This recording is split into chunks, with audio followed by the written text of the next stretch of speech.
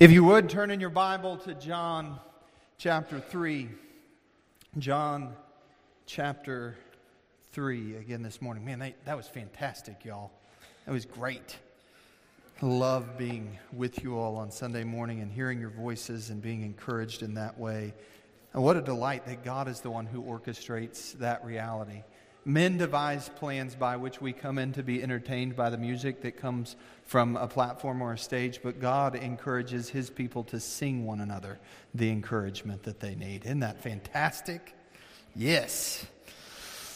All right, John chapter 3. We've been here for some time, and I make no promises as to when I'm going to let you out. But we've been talking about the new birth.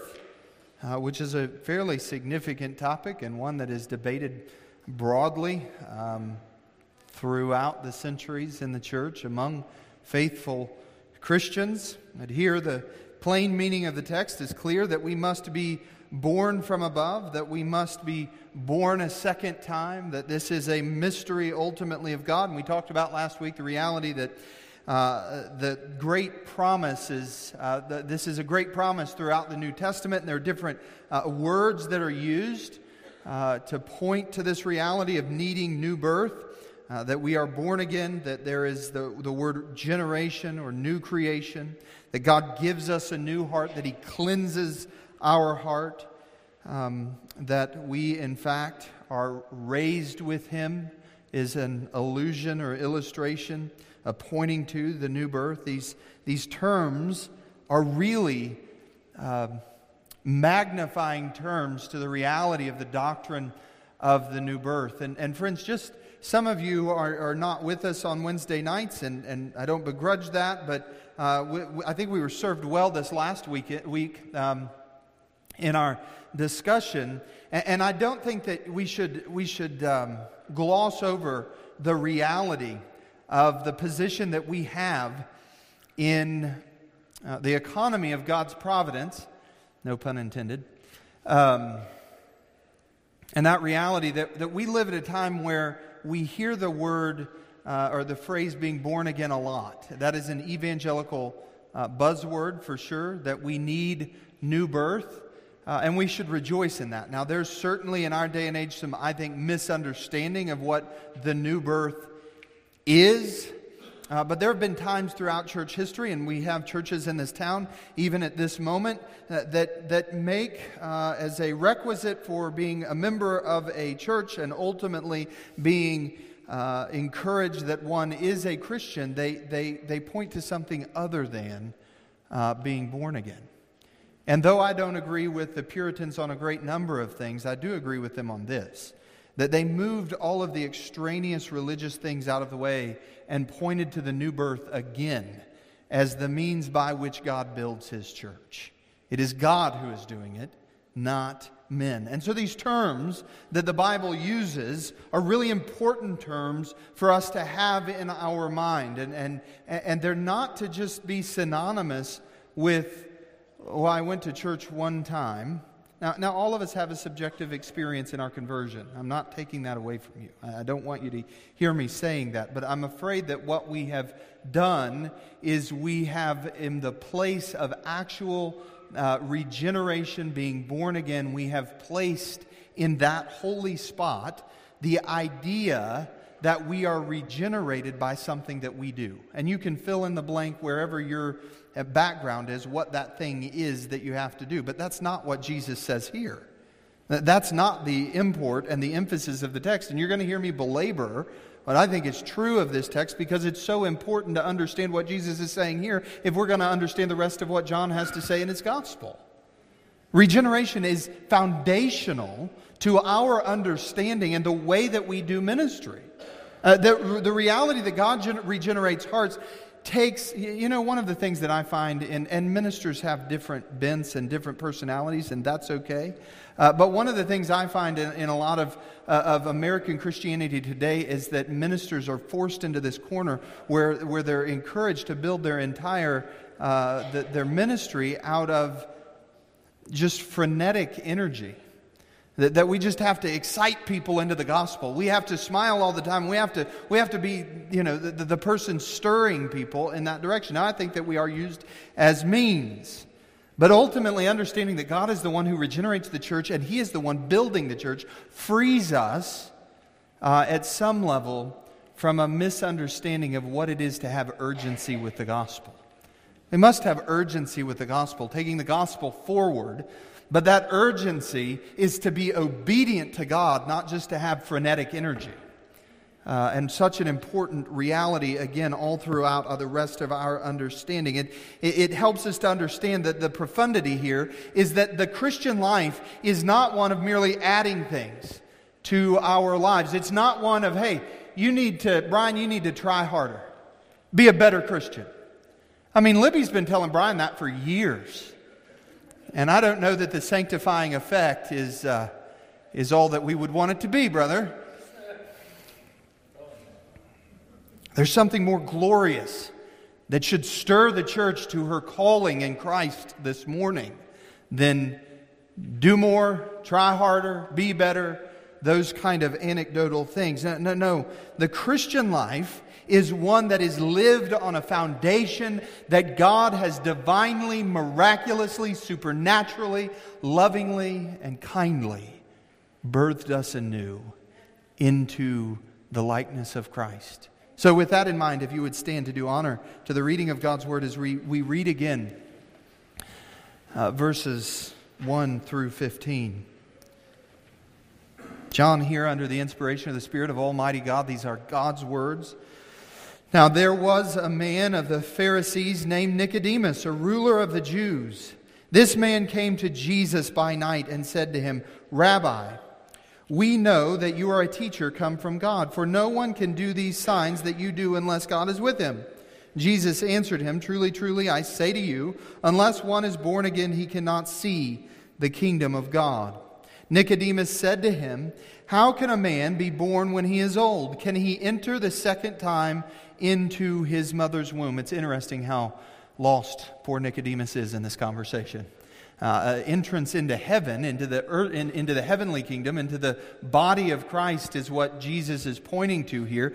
And Nicodemus takes us into a really odd preoccupation in an earthly sense in verse 4. But Jesus responds to him, Truly, truly, I say to you, unless one is born of water and the Spirit, he cannot enter the kingdom of God. That which is born of the flesh is flesh. That which is born of the Spirit is spirit.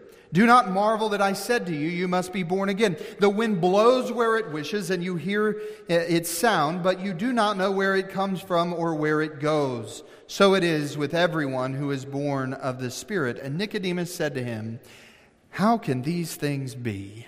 And Jesus answered, Are you the teacher of Israel, and yet you do not understand these things? Beloved, this is the word of the Lord to you and I today. Would you pray with me?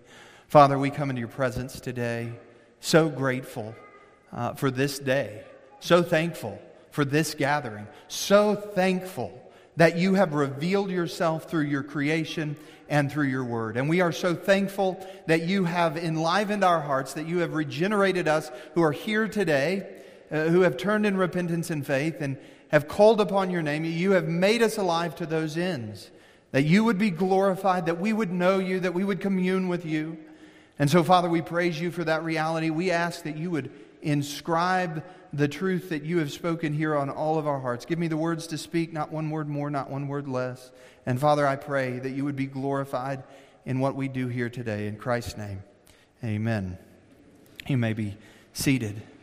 Unless one is born again, that is the import here. And that should lay at the heart of all of us this question, am I born again?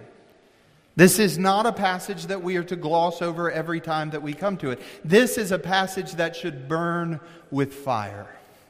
It should cause us to pause and to consider our own calling. Have we been born again? And that's the idea that we continue to wrestle with today. What Jesus has done here in the life of Nicodemus, again, if you look back at chapter 2 at the very end, there is two parts there. Man on their part, entrusting themselves to Jesus, And then Jesus, on his part, knowing what is in man, not entrusting himself to them, not fully committing himself in revealing himself in a particular way. And so here we come, and Nicodemus is seeing the signs. Again, this is the import of John's gospel, is an overview of the many signs that Jesus did. And those signs have a very proximate, clear purpose, and that is that we would believe upon the Lord Jesus Christ, that we would acknowledge the reality, that we would, in repentance and faith, believe that He is the Son of God, and that we would worship Him in spirit and in truth. The reason that John points to all of these signs is clear. But the religious leader here, our friend Nicodemus, was not clear on who Jesus was. And so he comes to investigate. He comes to question Jesus, to put Christ under the microscope. And in the middle of that interaction, Jesus, knowing what is in Nicodemus' heart, just cuts to the chase. You're concerned, all of the religious leaders are concerned with your entrance into the kingdom. And you can't even see that kingdom, Nicodemus, unless you are born again. Jesus emphatically lays here in front of this moral, righteous man,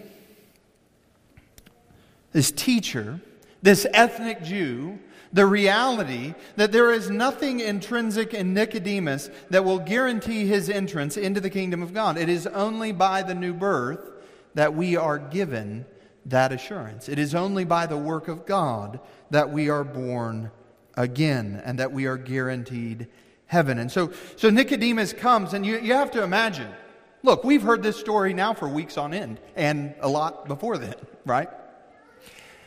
But Nicodemus is here for the first time, and so he comes before Jesus, and Jesus tells him that he must be born again. And this is a startling, arresting reality for Nicodemus. And so he asks the question in verse 4, how can a man be born when he is old? How can a man be born again? Can he enter into his mother's womb? And again, this shows us that Nicodemus isn't even in the ballpark. This isn't about entering a physical realm, but a spiritual kingdom. What is being asked here is being asked by a religious man, a moral man, a scholar, and he wants to know, how do I know that I have eternal life, that I have an entrance into the kingdom of God, into eternal life? Friends, this is the type of question that exposes the reality of our depraved hearts, and it exposes the reality of Nicodemus' heart. How can we have eternal life? What must I do, in some sense? We find all throughout the Gospels. What must I do to prepare myself for salvation? What moral thing must I do? What must I know for the Gnostics? And listen, let's not forget as we work through John's Gospel that there are proto-Gnostics in the background of John's writing here. That there are those who would contend in the early church that the way to salvation is through a certain higher knowledge. And friends, I'm afraid that there are times that I find friends even inside the church that seem to have that kind of attitude. Their confidence, their assurance is rooted in some knowledge that they have. But friends, I would encourage you that this passage pushes us away from that reality. Now we know that our beloved John is a man who loves the word know because he's pushing back at the Gnostics. There is a type of knowledge that does give us assurance, but it's not a mere intellectual knowledge. It is a knowledge of the heart. It's a knowledge of what God has done. It's a knowledge that points us back to the new birth that we have only by the power of Almighty God. And it's a fantastic knowledge. It's not a Gnostic knowledge. But he goes on, what Nicodemus here may have asked, what religious thing must I do? You see, friends, we have this problem as humans. We all fall in love with our own religion and our own virtue. We all have a tendency to slide into a type of thinking that would link salvation to being dependent upon something inside of us. And what Jesus says here obliterates that type of thinking. To believe in any way that salvation depends upon us is to misunderstand the teaching of Scripture altogether. And that's what Jesus drives at here. It's a problem that is there in Nicodemus's heart. We've all wrestled with it in some fashion of self-righteousness or pride. And remember, Jesus knows the pride in Nicodemus's heart. He knows Nicodemus's self-righteousness. And so he stops Nicodemus in his tracks. And he tells him, you can't even see the kingdom of God without the grace of God. You can't in any way affect your own salvation. It is purely a gift of God. Now we need to see the way that Jesus answers Nicodemus in verse 5. Truly, truly, I say to you, unless one is born of water and of the Spirit, he cannot enter the kingdom of God. This is Christ's second interjection of the reality of needing the new birth here. But what does this mean? What is this water and the Spirit? Now I have to be honest with you. I've told a few of my friends throughout this week, this is a point of defining what is the water and the Spirit here in this 5th verse. What is Jesus saying? Boy, I have never found a more diverse number of opinions. I mean, even once you get inside of kind of my theological lasso, where we would consider people to be friends theologically, I walked out of my office at one point and just thought to myself, oh my word, my friends are fighting in there. And one of the encouraging things, I will say this, immature Christianity believes that we have to agree on every jot and tittle of the Word, right? And I will be honest with you, as a young man, I had a lot of that angst inside of my heart and would get really frustrated and irritated with people and disagreements and things like that theologically. And I don't want to undermine the importance of God's Word and that we would come to a right understanding of it. But when we find a passage of Scripture and we find that there are so many erudite theologians, men who love Jesus with their heart, not just the academic type, but people who academically love Jesus and they love His Word and they want to serve His church, and yet they have such a disagreement. I think what we can be sure of is that, well, the unity of the faith doesn't depend precisely on our interpretation of these words.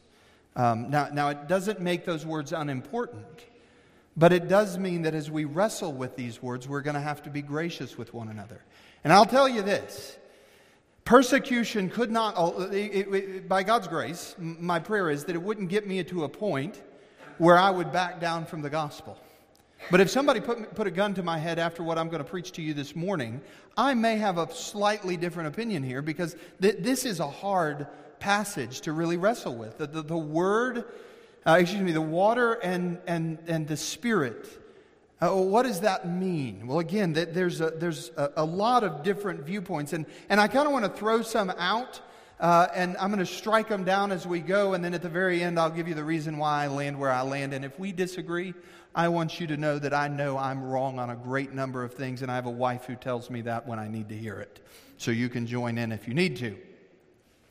But I do think that there's a reason why I come to the conclusion I do, and it really aims in a gospel-oriented direction, and I hope that you find some help in this. So what does this mean? Well, some have said that the water and the Spirit here in verse 5 are speaking of John the Baptist's baptism, and we remember that John the Baptist's baptism is a baptism of repentance. That it's a signification. We have to remember, John the Baptist was not, when we hear John the Baptist, don't think modern big evangelical world type Baptist, because those type of Baptists, they'll baptize a goldfish if it'll sit still long enough. Right? But the reality is John the Baptist wasn't into that kind of baptism. John the Baptist was insistent that this baptism was an outward sign of a reality that people had come to a point of repentance, an awareness that the king was coming, that he was here in fact already, and there was a repentance working out in their life, and he would baptize them. That's why to a certain extent, and there's many arguments here, it's why John the Baptist didn't get along too well with the Pharisees and the religious leaders of the day, because what were they lacking? They didn't have a repentant heart. And so they didn't go forward to John's baptism. And so some will point to this is a picture of you need repentance and you need regeneration. So water signifies the repentance.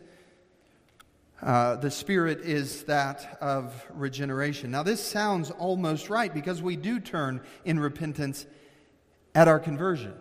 That's a part of what God works out. And in my own life, as we continue to grow in Christ in sanctification, repentance isn't a once and done thing. It's a continual thing in the life of a Christian. It's the fruit of being born again, right? And so this almost can sound right, that we must be born by repentance and the regenerating power of the Spirit. But again, what sounds almost right, we need to be careful of, because often what is almost right is outright heresy. And I think we would do well. I don't know if any of you ever learned growing up from other people's fights, but I sure did. I grew up in a small town where we settled things in the most redneck ways possible often. And so there were times that I learned not to do certain things by watching somebody else get their rear end kicked, right?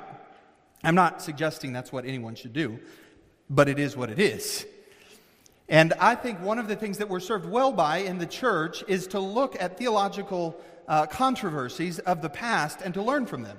They may not be our fights. And the particular one that I'm going to talk about this morning is particular to the Presbyterian movement in Scotland. And you may say, well, we're not Presbyterian. You're right. But if we would pay attention to what they had to fight through, we may be served in our own particular denominational heritage. And so the particular controversy I want to draw your attention to illustrate the point that I don't think this is right at all is a controversy called the Marrow Controversy and the Auchterarder Creed. Now, Auchterarder is a town in Scotland, and so this is a Scottish church controversy. And what was going on here is that there was a particular young man named William Craig, and he comes for examination prior to becoming a licensed minister of the gospel. And so good Presbyterians, they grill their subjects before they put them in the pulpit, something that, never mind. We might do well to do some of that. But there was one question in particular that was asked by the Presbytery of Auchterarder and has since become known as the Auchterarder Creed. And ultimately what happened was this young man was asked if he agreed with the statement, and then subsequently came back under conscience, retracted his position, and was ultimately removed from having his license. And then that went to their whole system. The question was merely this, to put a fine point on it. Do you agree that it is not sound and orthodox to teach that we forsake sin in order to our coming to Christ? Let me state that again. Do you agree that it is not sound and orthodox to teach that we forsake sin in order to our coming to Christ? And ultimately, boil this down, plain English, what they're asking is, must we repent first in order that we might be saved? Now, what was happening in the Scottish church movement, the Presbyterian movement, and the church at Scotland at this time was this. The Enlightenment had become really, it was a budding movement. And so what had happened was the church was being drowned in a moralistic gospel. Now, if you think that's a problem that's only happened in Scotland, then I have oceanfront property to sell you down in Arizona. It is not only a problem that has faced the church in Scotland, it's a problem that is perpetual towards the church continually. And so the gospel was going forward in a moralistic way, and when someone would come and they were in need of salvation, Often what would happen is the individual ministers of the church would send the individual person who was struggling outside of Christ to what were called preparatory works for grace. What was being taught was a moralistic type of prepare yourself that you might receive grace. But friends, there's no preparation for grace. The Bible doesn't teach that. The Bible does not teach that, look, and we even heard some of this, and I'm not going to argue with it, but listen, I love the Puritans. The Puritans are not the authority over the Scripture. The Scripture is the authority over the Puritans, and the Puritans get things wrong. And sometimes there's even an impulse there of, well, what can I do if God is the one who ultimately does this? Friends, there are things we should do. Pray for our friends that need grace. We should continually encourage lost people to be under the preaching of the Word, to hear the proclamation of the Word, because that's the instrumentation. We, above all things, should be the very instruments of taking the gospel to them. Amen?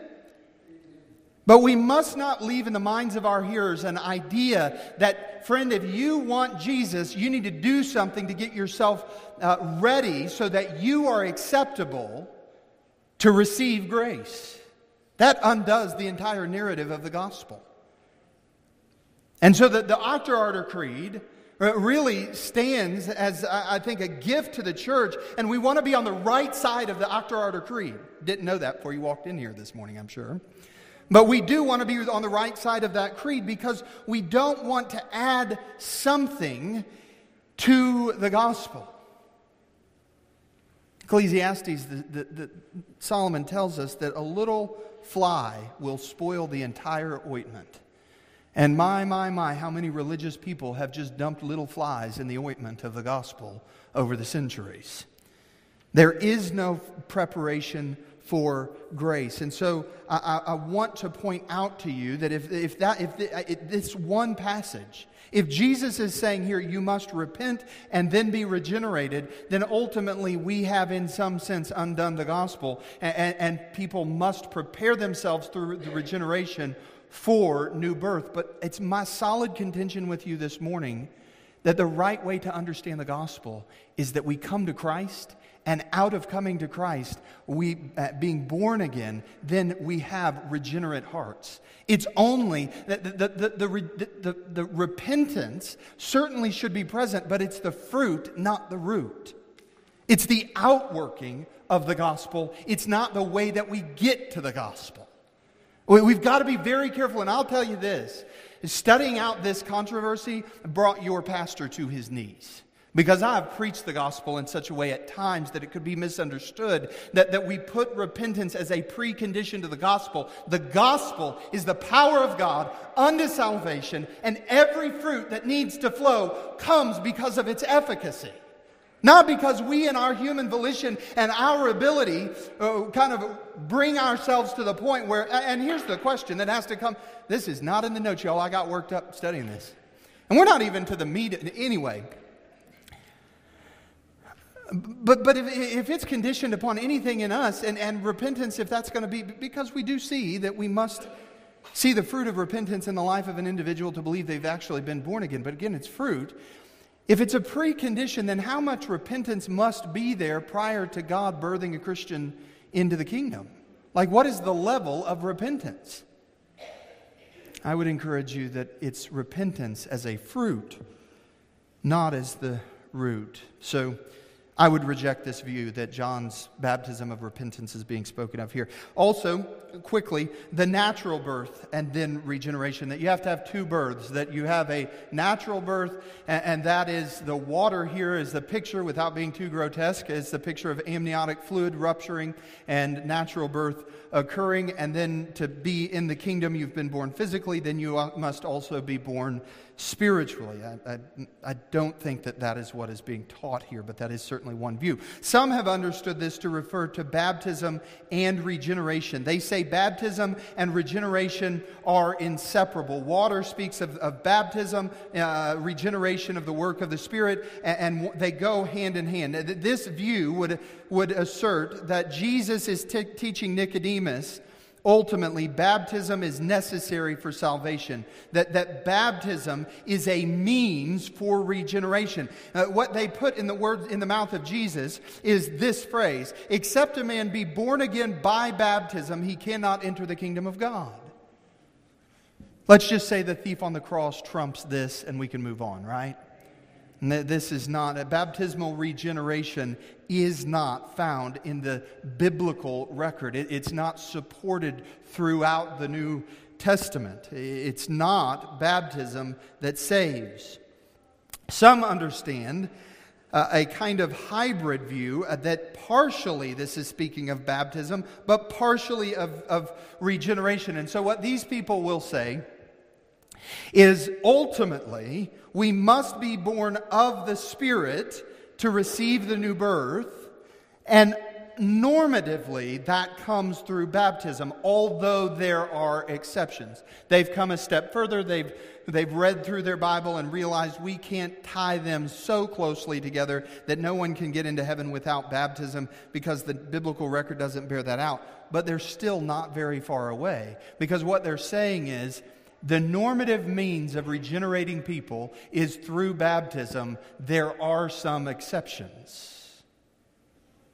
But that doesn't wash with the New Testament either. It's not what even this one passage, the full import of what Jesus is driving home, is not found to really emphasize physical water baptism.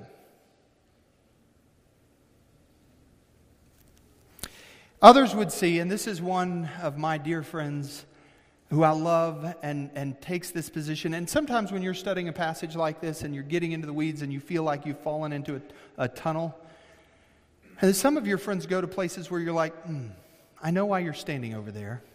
I know why you're taking this position. I just don't know that I agree that that's actually what's being said. I love you and we can be friends, but we're not going to be in agreement here. And this is one of those almost thou hast persuaded me. Because there are imports, I think, in this direction. Some would see the water being synonymous with the Word, and then the Spirit being the secondary means of regeneration. So the idea is that there is this kind of immediate proximation that the Word goes forward, and ultimately then the Spirit uses the Word to engraft and to regenerate a human heart. And they turn to verses like Ephesians chapter 5, verse 26, that he might sanctify her, having cleansed her by the washing of water with the word. Or James chapter 1, verse 18, of his own will he brought us forth by the word, that we should be the kind of first fruits of his creatures. What is pictured here is that the word is often synonymous with washing throughout the New Testament. And so the means by which we are washed is the Word, and then we are regenerated. There's just a little bit of a problem with that in my mind. It puts an emphasis slightly that I don't think is helpful. Now, the Word needs to be proclaimed, and we know ultimately that we are responsible to carry the gospel into all the earth, and that is the means by which people understand the gospel. And we know that God has promised that His Word would not return void. But I don't know that we have enough here in the context to point and say for sure that that's what's being taught here, that it is the Word and the Spirit. So we come to a less popular view, but I want to point something out to you. In understanding our Bibles correctly, often the view that is unpopular, not always, but often the view that is unpopular, that the masses don't buy into, is really the view that is in accordance with all of the Word of God. Often texts that are hard to interpret like this will have minority opinions that I tend to find to be true. And so this opinion is that ultimately the words here could be translated in an emphatic sense, speaking of the Spirit in two senses, making a more emphatic statement. So both are speaking of the Spirit. One is water. The other is not, in the original Greek, is pneuma. And so it's breath.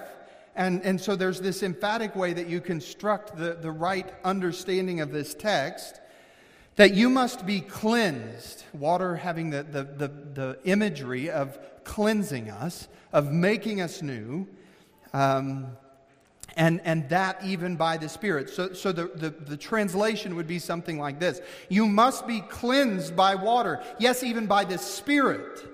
And I think that this is what is being said here. That the Spirit is the one that unilaterally, immediately regenerates a fallen human heart. That God Almighty decreed before the foundation of the world to set His love upon some. And Jesus came in the likeness of human flesh, lived a perfect life, and died upon the cross, atoning for the sins of those who would put their hope in Him and turn to Him in faith and repentance. And in moments, the Spirit immediately applies the work that the Father had intended, that the Son accomplished, to the human heart in such a way that the heart is regenerated, made alive, given a spiritual awakening, and then He can respond to the Word. You know, when we talked about the Word being synonymous with the water, that particular interpretation, I think, falls apart. I've known several people who grew up in Christian context, and they'll say something like this: well, I grew up in a Christian home, but nobody ever said the gospel. I have a friend in particular. It wasn't until I was 18 years old that anybody ever mentioned the gospel to me. And I always kind of just get a slight chuckle, and I don't say anything, but I think, there's a difference between hearing and listening. And when you were spiritually dead, they may have proclaimed the gospel around you with a tambourine, and you wouldn't have listened to it. But the moment that God regenerated your heart, then you reach back and you realize that is the truth. Yes and amen. I'm a sinner. I am unclean. I need forgiveness. And you run to Christ in repentance and faith. But again, all of those things are outworkings. Those are fruits, right? And so what is being said here is that the immediate need in every human life is that we need cleansing. We need regeneration, and the only one that can do that is the Spirit of Almighty God. And what a joy it is to know that He has done that in the lives of those of us who are gathered in Christ today. Now, here's the reasons why, and I'm going to give you some theological answers and try and pedal through this quickly. But I will tell you that one of the gifts God gave me this week, just joyfully, if any of you have ever read through the Canons of Dort, the first person to ever, I didn't know what the Canons of Dort were. And I misheard him of what Dort, I thought he said Canons of Dork, and I'm like, what is that? The first time. But I was told they are as dry as dirt.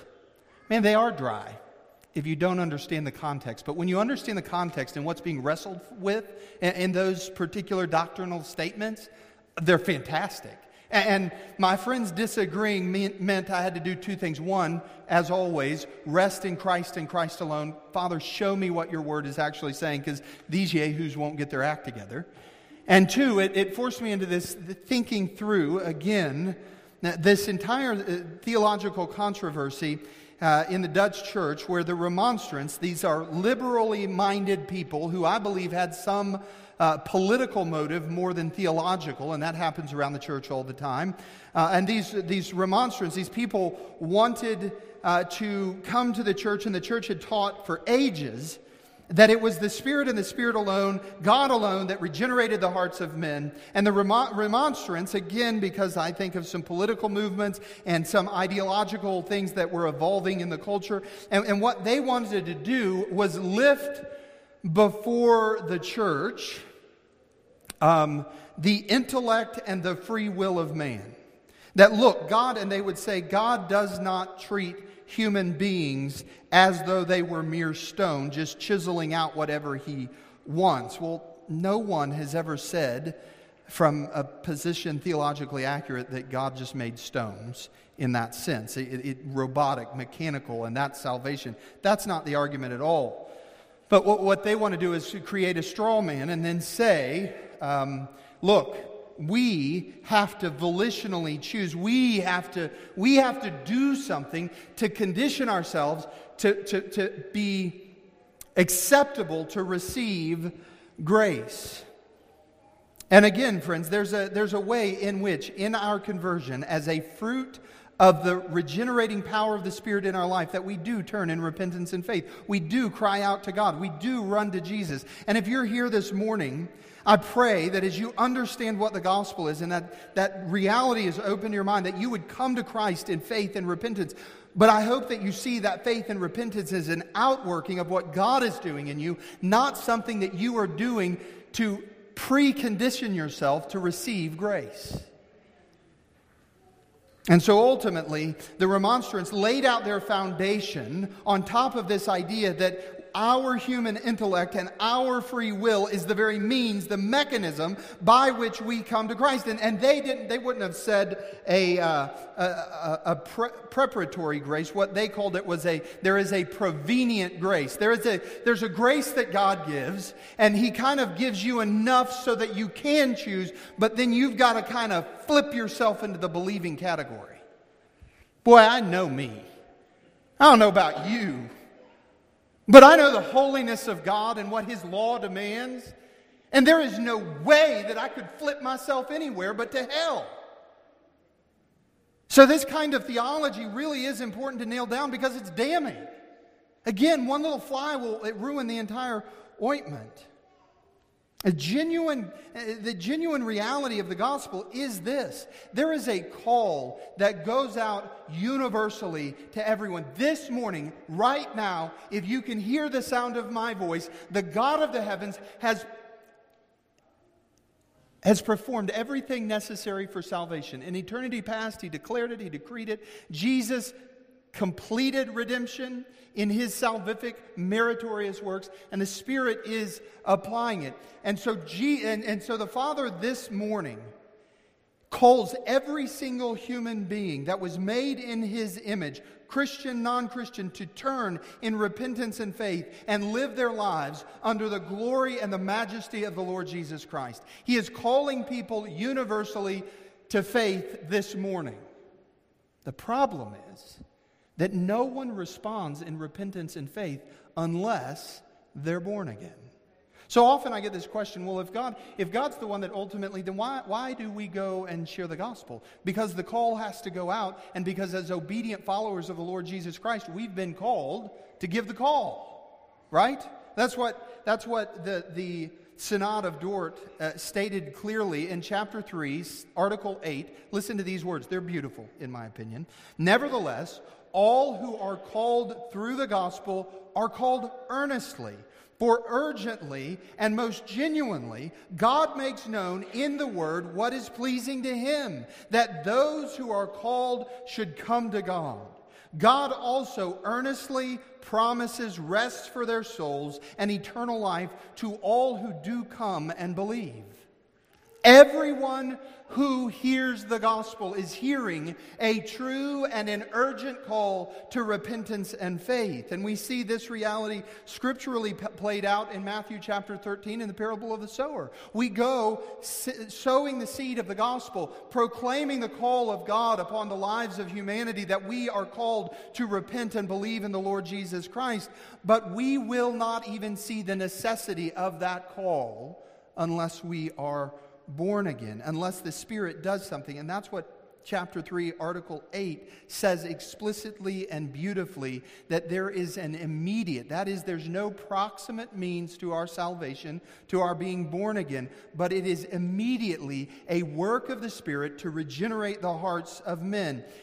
Stated clearly, moreover, when God carries out this good pleasure in the elect, or works true conversion in them, God not only sees to it that the gospel is proclaimed to them outwardly and enlightens their minds powerfully by the Holy Spirit, so that they might rightly understand and discern the things of the Spirit of God, but by the effective operation of the same regenerating Spirit, God also penetrates into their innermost being, opens the closed heart, softens the hard heart, and circumcises the heart that is uncircumcised.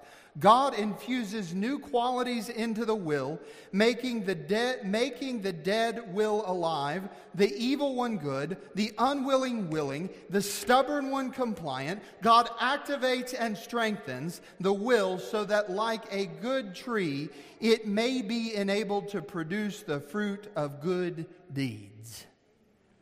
That's what Jesus is ultimately leaning into here. It is the Spirit who has to take our evil hearts and make them able through our will to, in a new regenerate nature, to cry out to the living God. The idea that we prepare ourselves for grace is anathema to the Word of God.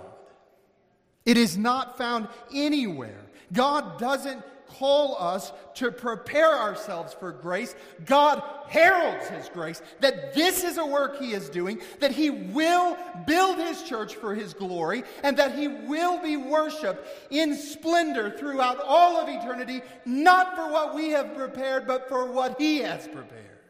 Friends, that should cause us to glory in the gospel and in our God this morning. So what I want us to see this morning, and clearly, and we should be thankful for our Presbyterian friends in fighting some of this out for us. I want us to see that repentance does not save. We do not prepare for grace. Grace prepares us for faith. Birth physically does not save. We've seen in chapter 1 that new life is not of the will of man nor of the will of the flesh. So this water and the Spirit cannot be a physical reality. Baptism nowhere in Scripture makes us alive. Baptism is a mark, an outward sign of something that God has already done in our lives, that He has taken our hearts and He has ultimately cleansed them. Yes, even by the Spirit. And so then, as a step of obedience, we follow Him in believers' baptism. And beloved, not even, and this I say carefully, not even the Word, though it is a product of the Spirit and it is holy, not the Word does not regenerate us. We should preach the good news to everyone. We should teach the Word to our children. But without the power of the immediate work of the Spirit on the soul of a lost sinner, there is no hope. It is not the Word that saves, though the Word must go forward that the gospel may be understood and the Spirit might enlighten the mind. It is the immediate regenerating work of the hand of Almighty God that brings us into the kingdom of God. In short, there is no preparation for the grace of God. And there's 3 positive reasons about why I think I'm right, that verse 5 is teaching that we are born needing cleansing of the water that comes through the Spirit. Yes, even the Spirit, that is the right interpretations. Our hearts need that cleansing, need that regeneration by the Spirit alone. Here are my 3 positive reasons. 1 is the immediate context. Let's read verses 6 through 8 together. That which was born of the flesh is flesh, and that which is born of the Spirit is spirit. Do not marvel that I said to you, you must be born again. The wind blows where it wishes, and you hear its sound, but you do not know where it comes from, or where it goes. So it is with everyone who is born of the Spirit. The Spirit is put forward here as the one who is regenerating hearts. I did have a little bit of a chuckle with all of my friends in my pastoral study fighting this out in all of their books this week. Jesus says, don't marvel. This is a mysterious reality. And part of the reason why I think we struggle with these 2 words in chapter 5 is because we're kind of meant to. And as theologians, when we try to put our neck around the backside of those words and figure them out completely, God humbles us by teaching us that we are mere mortals with fallen minds. And ultimately, what He wants us to understand is that our salvation isn't in the hands of men. It's in the hands of a triune God. So the context, though, gives a clear emphasis. Also, look at verse 10 with me. Jesus answered him, "Are you the teacher of Israel, and yet you do not understand these things?" Now here's the problem for all of those who would want to make the water synonymous with New Testament baptism. I'm not sure that we can make the historical argument that Nicodemus would have understood a new covenant type of water baptism. I don't think that Jesus would have rebuked him in that sense. But listen to these verses in Isaiah. Verses that Nicodemus was responsible to know, to understand, and to rightly apply inside the community of believers. Isaiah 44 verse 3. "For I will pour water on the thirsty land, and streams on dry ground. I will pour my Spirit upon your offspring, and my blessing on your descendants." The Spirit here is linked to the imagery of water. We even remember Jesus at the well and telling the woman that when you drink from the well that he gives, that there is this fountain that wells up inside of you. What is that fountain but the outworking of the Spirit of Almighty God? We also see in Isaiah 55, "Come, everyone who thirsts, come to the waters, and he who has no money, come and buy and eat. Come, buy wine and milk without money or price." So what Nicodemus should have understood and should have known was promised in the Old Testament. We find this in Ezekiel chapter 36. "And I will give you a new heart, and a new spirit I will put within you. And I will remove the heart of stone from your flesh and give you a heart of flesh." Well, what happens when this comes to pass? What happens when we receive a new heart is that we've been born again. We've been given new life. And finally, I think the reason why this is the right interpretation of verse 5 is because it fits with the implication of the incomprehensibility of the working of the Spirit that we can't fully know. It's somewhat mysterious that we find described in verse 8. The wind blows where it wishes. In this life, believers cannot fully understand the way that this work occurs. Meanwhile, they rest content with knowing and experiencing that God, by this grace of God, they do believe with the heart and love their Savior. That is also the canon of Dort speaking there. That we don't know all of how we're born again. If I lined up all of the infants that have just been born in the church and said to them, "Now I want you to describe your delivery for me." One, I think we can all agree in here that it's a grace of Almighty God that we don't remember all the details of that day. But also, it's not the point. And I'm going to tell you this. This is the stirring of my heart as I wrestle through this text.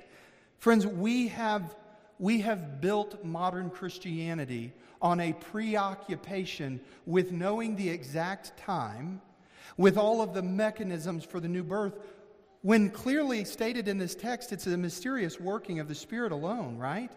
And what happens when we replace what Jesus is saying here with the mechanics and wanting to know the exact moment and having a cool formula filled out is we allow unregenerate people into the church, because what Jesus is pointing at is that you will know that the wind is blowing by the fruit. You'll know that someone's really been born again by what comes out of their life. And we now live in a day that if someone makes a profession of faith, how dare you, pastor, question that profession? When throughout all of church history, if someone professed faith, they would have expected that the church, not in an unloving, ruthless, moralistic way, but in a loving way concerned for the souls of men, that they would be questioned, that the church would be watching, that we would want to see the true effect of repentance coming out of your conversion, not as some boilerplate stuck to the front end.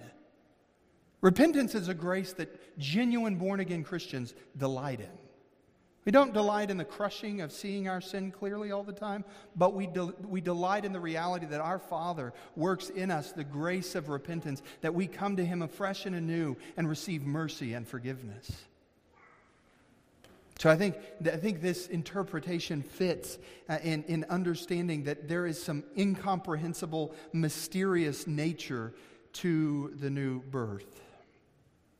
So then the question in all of this, simply put, If you've been sleeping for the past hour, wake up and we can go home soon. Because this is important. And this is the outworking of understanding, putting repentance and all of those things in the right place. What do we do with a sinner that's in need of grace? Do we at Life Point Baptist Church stand in front of them and give them a theological understanding of repentance and how it works? Do we give them the canons of Dort and say, when you understand these things, you can be saved? Lord, I hope not. Do we give them the Octorarter Creed and ask them what they believe about that reality? No. Do we send them to preparatory works? Do we tell them, well, get yourself ready by praying? Get yourself ready by begging. Get yourself, if you would just read your Bible more, then maybe God would save you. Do we give them the delusion of preparatory works? Do we tell them, look, you need to stop doing things, and once you stop doing enough bad things, then you'll be prepared enough that God can save you? And the answer is no. And here's the gift that the Marrow men, those who stood on the right side of the Octorarter Creed, give to the church this morning, and why I'm so thankful for them. Their answer to what do we do with a sinner that is in need of grace, when they were asked that question, their answer was simple: send them to the cross. Send them to Jesus. Show them the suffering Savior, the one that bled and died to atone for sin, and that He called them in repentant faith to believe upon His name. The reality of what we should do with sinners is to put before them the glorious reality of the substitutionary atonement of the Lord Jesus Christ as He bled and died for all of those who would turn in repentant faith, believing on Him. And we should ask the simple question: do you believe in this Jesus? And do you love Him as your Savior? And if you're here this morning and you've never turned in repentance and faith, I'm not asking you to work in yourself some sort of repentance so that you would be acceptable to God. I'm calling you to run to the cross and beg mercy of Him and Him alone. And you'll only do that under the constraint of the Spirit of God. Now, the second question is, what do we do with a saint who is struggling in sin? Well, I think far too often we've told them, stop it. Just knock it off. Quit being so bad. Again, Brian, do better. Try harder. That's not the Christian response. Do you know what we do with sinners who need grace even on the other side of their conversion? We send them to the cross. We send them there because the atoning work and the merits of Christ are sufficient. For I'm convinced that this is one of the major problems in the Christian life. And it's rooted in Nicodemus' heart here. What must I do? Wait, there is this frenetic energy that comes out of all of us because we know our lostness, we know our depravity, and we know that we are wretches. Look, we have to spend time alone with ourselves. So what do I have to do? And we believe in our minds, Jesus can save me, but I've got to get myself at... It's like He's going to meet us halfway at a truck stop and pick us up. That is not the gospel. The gospel is that He births us anew into His family, and there is not one sin that any saint has ever committed that is not triumphed over in the cross. That's the glory of the gospel. And what we do with sinners who are still struggling is we remind them, dear brother, dear sister, we do not need in our own effort to cleanse ourselves. What we need is all of the Lord Jesus Christ. The church historical understood this phrase in Latin. I'm starting to lament the reality that modern school children are not taught Latin. I know that I won't make headway on that, but it's a reality that totus Christus was the phrase. That means the whole of Christ. It is only being found in Him that we are ever free to repent of our sin. It is only being found in Christ that we are ever able to battle our sin. It is only being found in Christ that we ever can hope to see heaven. And it is only through the birth wrought by the Spirit of Almighty God that we have hope to be found in Him. Would you pray with me?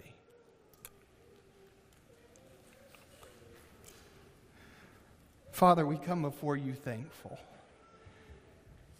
And we cry mercy for the many ways that we seek to add to Your work. Oh, how foolish it is that we who have unclean hands and unclean hearts seek to add to your holy and miraculous works. Father, we're so thankful that you've set your love upon your church in eternity past, and there's not one that will not come home. We long for the day when we are gathered with the true church, those who are repentant and believing upon the Lord Jesus Christ and Him alone for salvation. Father, we know that it is only through the merits of Christ that we can come even praying to you this morning. We know that it is only through the blood that we're acceptable in His sight. And we know that it's only through the blood that we can mortify the sin that we find remaining in our flesh. And Father, we know that it is by the power of your Spirit that you have birthed us anew, that you've regenerated our hearts, that we can turn in our time of conversion and call upon the name of the Lord for salvation. Father, I pray that you would continue in our lives to press upon us the ugliness of sin and the glorious beauty of Christ, that He has redeemed us from every aspect of our sinfulness. And Father, if there's one here today that doesn't know you, that's still scoffing at sin, that still takes lightly their rebellion before you eternally, I pray, Father, that you would birth them anew, regenerate their heart, that they would see the heinousness of their acts before you, refusing to give you the glory that is due your name. Father, might you use our church to herald and to be the means of giving the outward call to sinners, that we might see you miraculously work in bringing many to